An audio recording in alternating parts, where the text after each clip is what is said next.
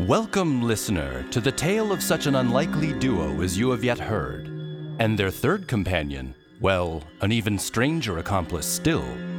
I am to be your guide on this journey, this stroll through the dark places of the world. Such extraordinary and magical things you will learn, dark and dangerous too. We begin our story, as many great stories do, with a witch's cauldron. Welcome, listeners, to the terrible misadventures of Trixie and Gorgon. Trixie, did you oil my boots? Stupid boots, stupid sister. Won't let me go above. Trixie! Yes, I oiled your boots. Here.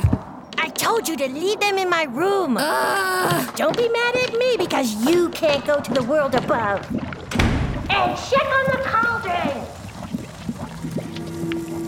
Ah, but who among us has not quarreled with their family? Even you, dear listener, perhaps your own sibling has been a thorn in your side, or your mother or father. Alas, poor Trixie often found herself at odds with her coven, forever stuck in the underworld performing treacherously boring chores like oiling boots or stirring cauldrons or sweeping cobwebs. But you see, Trixie was simply not mean enough, not vindictive enough. She wasn't very talented with potions, nor quick-witted or fast or strong. And the land of the living was no place for a witch with no powers. Oil my boots. Stir the cauldron. Feed the newts. Ugh. I'm strong enough to go above. I'll show her. I'll show the whole coven. I can do this. Try to keep me locked up on Halloween night. I'll show them.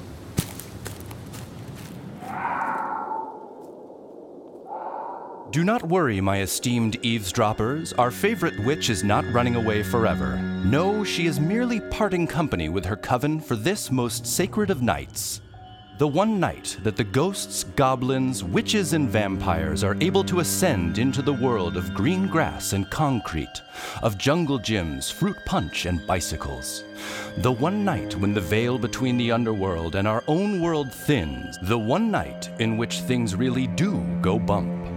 This most sacred night of Halloween. I'll show them all.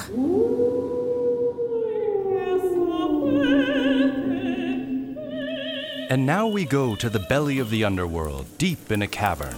In the lowest depths lies the home of the goblins, a grimy reptilian species with a singular focus on gold above all other things. With the exception of one goblin, that is. Oi, Gorgon! What's the matter with you? What is this? Is pancetta with chicken and a cream sauce? How many times do I gotta tell you? We're goblins. We eat meat and gruel. Meat and gruel. That's it. Got it? But I... Meat and gruel. And turn off that music. You see, goblins are a simple bunch. They do very little but search for gold and hoard what they find. All of life's joys, good music and food and companionship, soft pillows and books and art, these things mean little to a goblin. But Gorgon, dear listener, he was a strange sort of goblin, for his deepest desire was not for gold, but for golden pot pies, not for riches, but rich, flavorful soups. The lust for gold held in the heart of every goblin carried much less joy for Gorgon than cooking. And so, much like Trixie, by his goblin peers, he was viewed as a weakling. A strange bird, they might call him, if they had birds in the underworld. But since there are nothing but bats in the underworld, they just called him strange. Valkiel, come to me, my son. Which brings us to the third character in this dark world of even darker magic. One who lives in our own world of the living, but knows the dark truth of the underworld. Yes, Father. I have a gift for you. Wow, is this for me? Inlaid with silver and iron, blessed by a priest. It will slay any evil beasts of the underworld. Thank you, Father. I don't know what to say. Stop blathering. it's time you had your own blade for tonight. You shall slay a demon. Now, let us prepare our steeds for this night, where you join your rightful place among us. Some might call this young man a hero, others might see a villain. But he, much like you yourself, dear listener, is a complicated being, born into a world that demands a sacred rite, a task undertaken by his father and his father's father, and so on, back as far as anyone could remember. Quickly, son. The creatures of the night wait for no man and no boy. I'm ready, Father. Good. Take your helmet. I've placed two-way radios inside. May Odin guide us this night to the portal to once again protect this world from that which lies below. Tonight, I'm going to make you proud, Father. Odin prayed it so.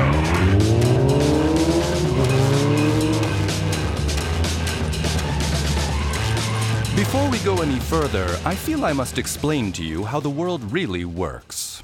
You might have been told by your parents or your friends or someone on one of those glowing screens you all carry around with you that the world is a safe place, that all is well and good and there are no such things as witches and goblins and demons and such. The person who told you these lies did not do it to hurt your feelings. No, quite the opposite. They wanted to protect you. They might even believe the untruth they spoke to you, but I assure you, the world is a dangerous place, full of dark and wondrous things. The world is, in fact, held in the balance between good and evil, like a teacup on a needlepoint. But every Halloween, the scales tip ever so slightly, and the shroud between our worlds is torn. Every year, for one night only, the residents of the underworld are given free reign in the world above.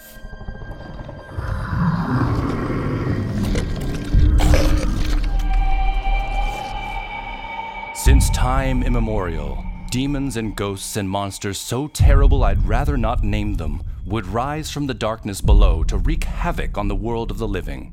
So, many generations ago, a group was formed to fight back, to keep the evil at bay. For centuries, these secret soldiers have done their duty. They have hunted all manner of underworldlings, including, yes, my friend, witches and goblins too, though their preferred victim was the most powerful of them all, and the hardest to kill, a demon. But the group's focus on demon hunting warped them, and every passing year the demon hunters became harder, colder, till it came to be that the son of a demon hunter was not a man until he had proven himself by slaying a demon. Which leads us to our current predicament. As you will soon see, a clash betwixt a demon and a hunter can be most dangerous for any caught in their crossfire.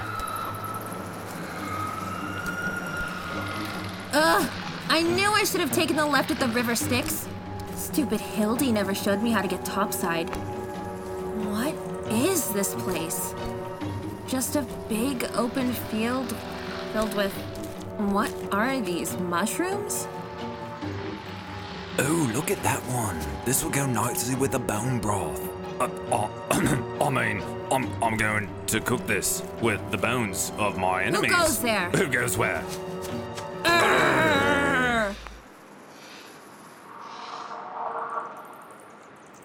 Well, we can't stand here all night growling at each other. Beatrix the Bold, High Witch of the Dark Coven. What's your name, Goblin? I'm Gorgon. Gorgon? Gorgon the Goblin. Yeah, so? Isn't that a girl's name? No, it's not a girl's name. But it's a female monster. Yeah, what of it? I just mean that it's a funny sort of name for a boy goblin. One of Medusa's sisters, right? What? Beatrix is so great. Like, what do they call you? Bee, like a little bug? No, I go by Trixie and... What are you doing? Why do you have all those mushrooms? Aren't you supposed to be guarding your gold or whatever? No, I mean, I don't. Aren't you supposed to be boiling lizards or something? Honestly, I don't know how you witches can stand the smell of it. If it was me, I'd start with some garlic and onion. What? I just mean the smells. I don't know how you can stand it. Oh, and I suppose you think goblins smell like roses and dandelions. And so the two bickered even as they walked through the field of mushrooms together, unaware of what would soon set them on their terrible path. Meanwhile, the danger was near at hand. The entrance is near. Soon you will fulfill your destiny, just as I did. Entrance, Father? Quickly, my son. The hunt has begun.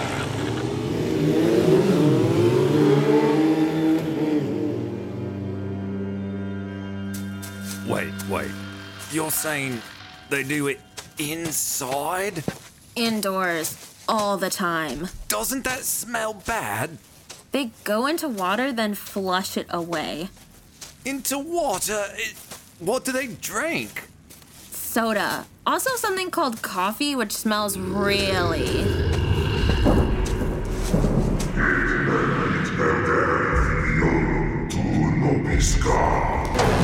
A demon! Run! I will follow you to the ends of the earth. Father, wait! By the spear of Odin.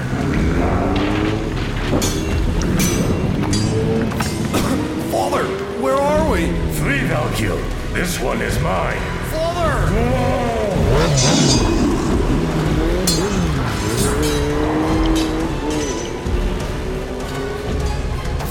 A dejected Valkyr was not the only one escaping into night. No, as the battle raged, all the creatures of the underworld took flight in the face of the terrible carnage. Even our unlikely companions, Trixie and Gorgon, fled the terrifying fight together towards the only escape, the cave from which the demon hunters had emerged. Wait, what was that? I don't know, come on! No, wait! Gorgon, come on! Whoever wins that fight in the forest is coming for us next! We have to... It's a baby. Oh my goddess. The cave is crumbling!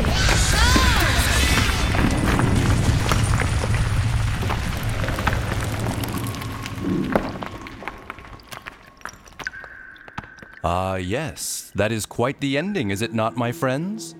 Though all might not be over for Trixie, Gorgon, and their strange new companion.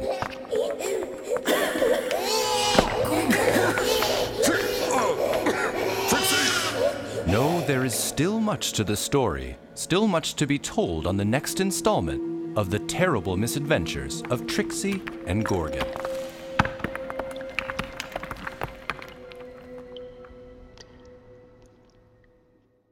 Next time on the terrible misadventures of Trixie and Gorgon. Can't you make that thing be quiet? You gotta make a demon baby be quiet, Spell. Wait, where are we? What are those twinkling lights? Those are stars! We're in the above! The overworld? This has happened, the Lifestyle Projection.